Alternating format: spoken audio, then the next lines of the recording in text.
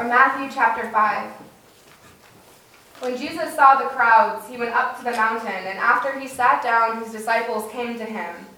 Then he began to speak and taught them, saying, "Blessed are the poor in spirit, for theirs is the kingdom of heaven. Blessed are those who mourn, for they will be comforted. Blessed are the meek, for they will inherit the earth.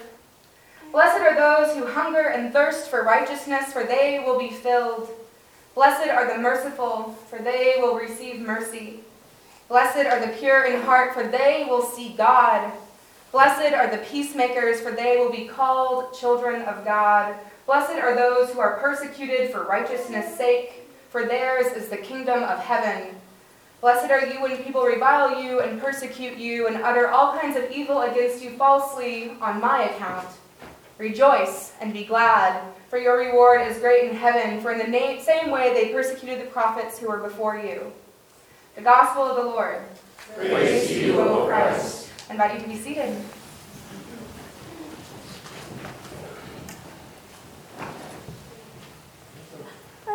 I realized this week I have to stop reading the news before I go to bed. No matter how much I really want to, it is counterproductive to falling asleep. Mainly, it's just so much. Reading up on current events sometimes makes it feel like brokenness, oppression, violence, and death are all the reigning forces in our world. Sometimes it seems like there is just so much suffering, whether it be spiritual, emotional, or systematic, it just seems inescapable. And so this week, as I realized that maybe the news is better read after dinner, so there's time to process the day's events before sleep, I was grateful to see our text for today. Today we are celebrating All Saints' Day, which was on November 1st. In our tradition, we celebrate All Saints' Sunday, as we remember all of those who we have lost, those who are known to us, those who are unknown, those who suffered terribly, and for those who have not passed away, but for those relationships that have ended. For all this remembering, I am grateful for each of our scripture readings today, because this Sunday, amid turmoil in our world and grief in our lives, God gives us words of comfort and hope. God has been providing hope and comfort for God's children since the very beginning, because this world has been pretty broken since almost forever. And all our readings today have one common theme: comfort and hope. In our reading from 1 John, John writes a letter to the church at large. Many of the new Christian churches have been struggling. People were arguing over theology, over the divinity of Jesus, over what it was that they believed, and if they had the right beliefs. And so people were leaving the churches. These are the schisms and broken relationships that existed as these churches split apart. The Reformation that we celebrated last week wasn't the first time churches fractured, and as many of us know who experienced these kinds of splits in our own church lives, Luther and the Reformation weren't the last either. And for many of us who have experienced this kind of hurt in our relationships with fellow church members, of the brokenness when congregations literally break up, or even how these splits are similar to the brokenness we might experience in our own personal relationships, we know how that emotional loss affects us. And John has a message for us, a message of hope and comfort during relational brokenness. On All Saints Sunday, we remember those who have passed, and we remember those loved ones who may still be living, but who are no longer parts of our lives. We can give thanks for the relationships we had and recognize the grief we are feeling at their loss. See what love the Father has given us that we should be called children of God. That is what we are. We are God's children all together, even when we've been separated by brokenness. We don't know for sure what's coming next. We don't totally know what our futures will look like. But John says there's something we do know. We know that in broken relationships and schisms in our lives, in the body of Christ and in our churches, we know that God will be with us and that we will be with God. And these relationships are all connected to that relationship of love with our Lord. That is the hope and comfort John writes of in his first letter. A hope of relationship as children of God, a relationship that God has brought, is bringing, and will continue to bring all of us together, so that we can take comfort in God's reconciling work, so that we might have hope that the brokenness in our relationships can be healed through God's power and love. And then, one of the few times in our lectionary calendar, we get to hear from Revelation. And Revelation is a prophetic, apocalyptic vision, which sounds really scary until you remember that prophecy doesn't always mean literal future vision, but means truth about God. And apocalypse doesn't actually mean end of the world. In the Greek, it just means an opening of eyes to be able to truly see. It's a vision. And so in this vision, John shares so many truths about who God is to a hurting, unsure people. The church being written to in Revelation, all the churches that are listed, are all dealing with different issues. They are dealing with questions about those who are Jewish or Gentile. These churches are facing loss of members, maybe due to spiritual crises, but also due to oppression from outside forces, due to the violence afflicted on Jesus' followers. And these churches are some of the first who are witnessing their loved ones dying. And they aren't seeing an immediate resurrection. Many of these churches thought for sure by this time Jesus would have returned, God's reign would be here in its fullest sense, not just breaking in as it began with Jesus. The initial readers of this letter were overwhelmed by the forces that appeared to be in control of their world. Forces of oppression, of violence, of death. Those are the forces that seem to reign. How does one find hope amid all that brokenness? Where does one find comfort in the face of oppression? Well, obviously the book of Revelation. That's not where you go looking when you're looking for hope and comfort from God.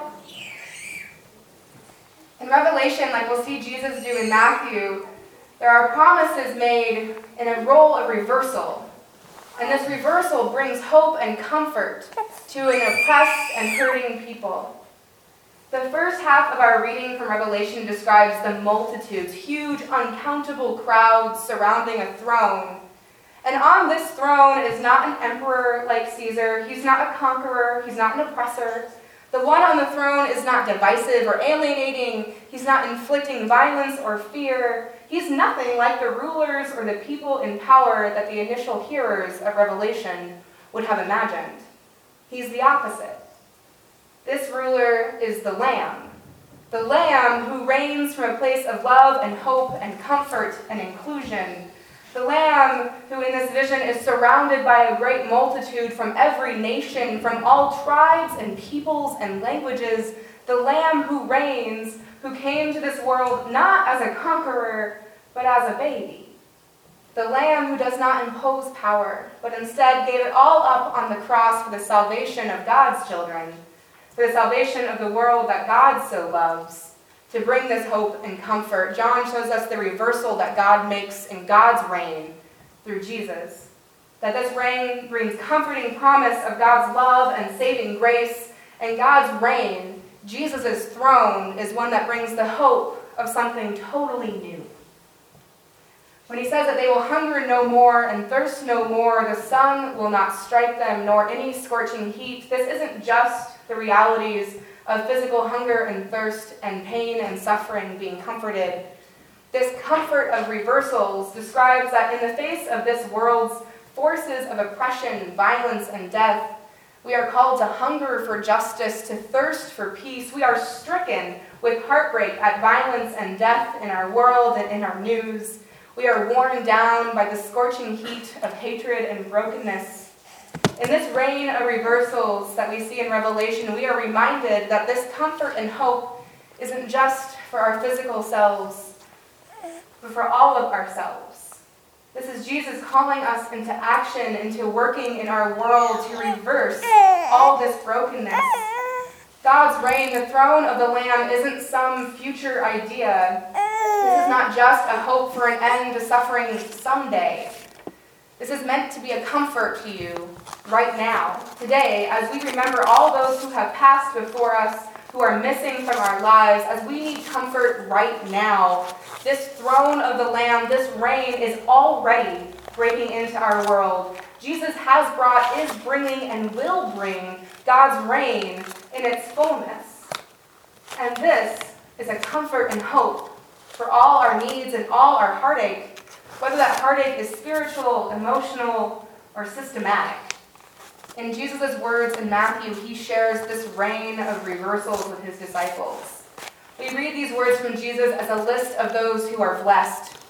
To be blessed might sound as something that is only in the future, but just like the words of comfort and hope in Revelation are more than just comfort and hope for a someday, this is comfort and hope for right now.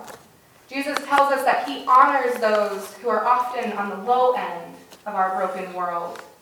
The poor in spirit, those who mourn, those who are meek, who hunger and thirst for righteousness, who are merciful, who are pure in heart, who are peacemakers, for those who are persecuted. Jesus knows that the forces that reign in this world rarely lift these people up as blessed or honored. And so Jesus reverses the expectations the world gives. That those who are poor in spirit, those who are suffering spiritually, are given honor and a place of leadership in God's kingdom, in God's reign. That those who are mourning, those who are suffering emotionally at the loss of loved ones, either by death or broken relationships, are given comfort and care by the one who sits on the throne. That those who hunger and thirst for righteousness, who share mercy, who work for peace, who are persecuted for their good works and for their faith in Jesus, those who are suffering from the systematic brokenness of our world, to these are given the entire world. These will have their thirst for justice quenched. They will receive mercy, experience relationship with God. These who are called God's children and are called into participation in God's reign in our world. And for those who suffer, whether that be spiritual, emotional, or systematic, words of comfort and hope and blessing and honor for those who are hurt. And this comfort and hope is something that Jesus has brought, is bringing, and will continue to bring into our lives and into this world. Jesus brought it to us on the cross when he chose to empty himself of his divine power in order to sit on the throne as the Lamb slain for the forgiveness of all our sins. Jesus brings us this hope and comfort in the love and new life we are given in Jesus' resurrection, because the only conqueror on our throne is the one who conquers sin and death. I'll say that again. The only conqueror on our throne is the one who conquers sin and death. So today, as we recognize all of the brokenness and hurt in our world, as we recognize this violence and oppression and death, and today as we remember all the saints, as we remember those who came before us, those who are still here but may not be with us, and for those who will come after us, as we remember those who are known and unknown, and we remember those who suffered, as we remember, we rejoice in the promises of comfort and hope and life that we are given in the Lamb who reigns, in Jesus Christ our Lord. Thanks be to God. Amen.